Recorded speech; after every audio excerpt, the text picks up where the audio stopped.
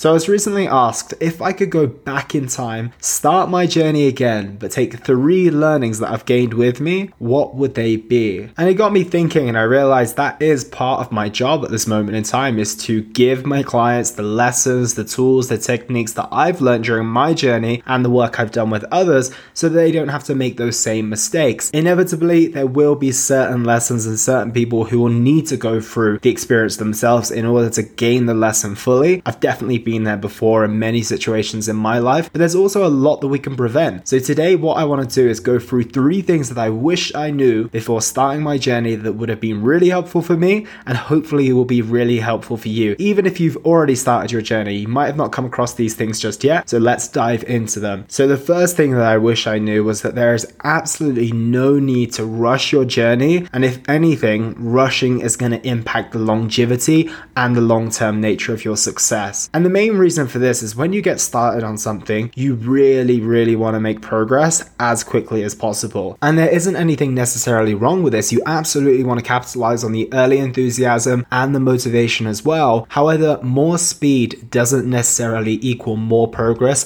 in certain pursuits in life. Let me give you the analogy of trying to go around a corner at a junction. You don't want to speed up as you reach the corner. You want to slow down. You want to make sure that you are in control. You want to make sure that you understand the bend of the road so that you can successfully navigate that corner. Whereas if you speed up and you try to go too fast, you have far less control and a far less likelihood of success. And the same can be said for the health and fitness journey as well. If you're looking to gain muscle quickly, if you're looking to lose weight quickly, that's generally going to lead you to choices that only serve you in the short term and don't serve you in the long term. And the thing to consider here is that quite often we don't recognize how long these journeys are going to be. When I got started, I had no idea this was where I was going to be 10 to 15 years later. And maybe had I known, I probably would have made some more longer term thinking. Maybe I wouldn't have needed to get lean that soon. Maybe I didn't need to compete as early as I did. Maybe I could have just taken my time a little bit more, spent more time in a muscle building phase, and then came around to dieting in the future rather than being in a rush to do it. So sometimes we've got to really think about the long-term nature of our journey and how our short-term decision making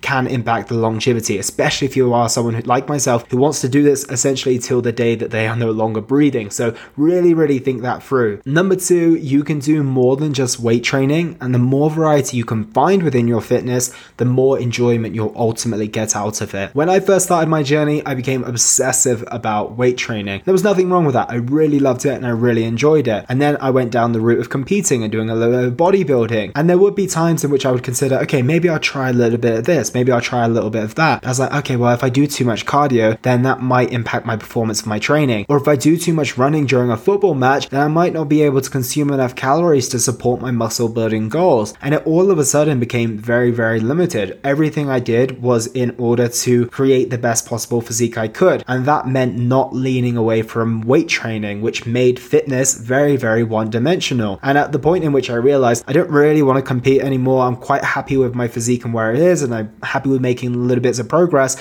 it was almost like, okay, well, where do I go next? Because I've just been doing this for so long, I'm not sure if I want to try a new sport and not be very good at it, which led me to staying in my comfort zone, not pushing myself to try these new things, when really I would have gained a lot more enjoyment out of this. And I said this in my reflections on 2021 in the top 10 things that I learned, is that enjoyment is probably the most important thing when it comes to longevity. So it's so important that maybe when you're outside of a very dedicated phase, maybe if you are trying to build a ton of muscle or you are trying to lose fat and you want to be in and out of this phase, maybe you do stick with the training modality that you know very well. However, when you're out of it, make sure you try a bunch of different things that you enjoy, things that you're not even sure if you enjoy. Give them a go because it will serve you so well and it will set you up for long-term success as well. Number 3 is that you can skip a lot of trial and error by having a coach or a mentor. I sort of alluded to this at the very start of the episode, and it really gets me thinking about what I give my clients when I set them up in terms of their dedicated nutrition plan, their training plan,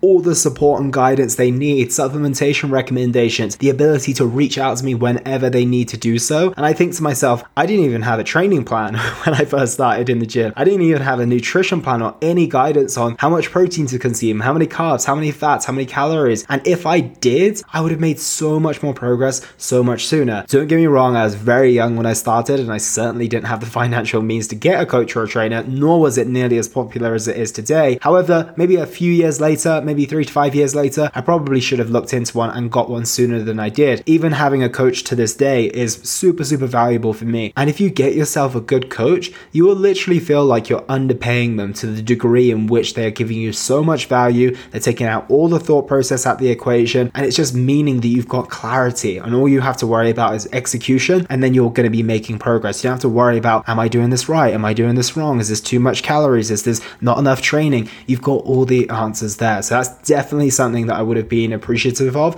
earlier in my journey. But we live and we learn. So hopefully those have helped you, team. If you're in the early stages of your journey, or even if you're in the late stages of your journey and you haven't done any of these yet, I would absolutely advise doing as many of them as possible to set yourself up for long-term success. So I hope that helps, team. Take care, and I'll speak with you all tomorrow. And that was the Simply Fit podcast.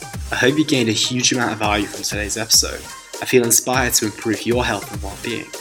Be sure to search for Simply Fit in Apple Podcasts, Google Podcasts, and Spotify, or anywhere else you get your podcast from. And go ahead and subscribe so you don't miss any future episodes. Also, if you like the episode, please don't forget to give it a 5-star rating. I'd love to hear your feedback or any questions you have. So reach out to me on social media. You'll find me on Facebook and Instagram at Elliot Hasoon. Thank you so much for listening, and I look forward to talking with you all on the next one.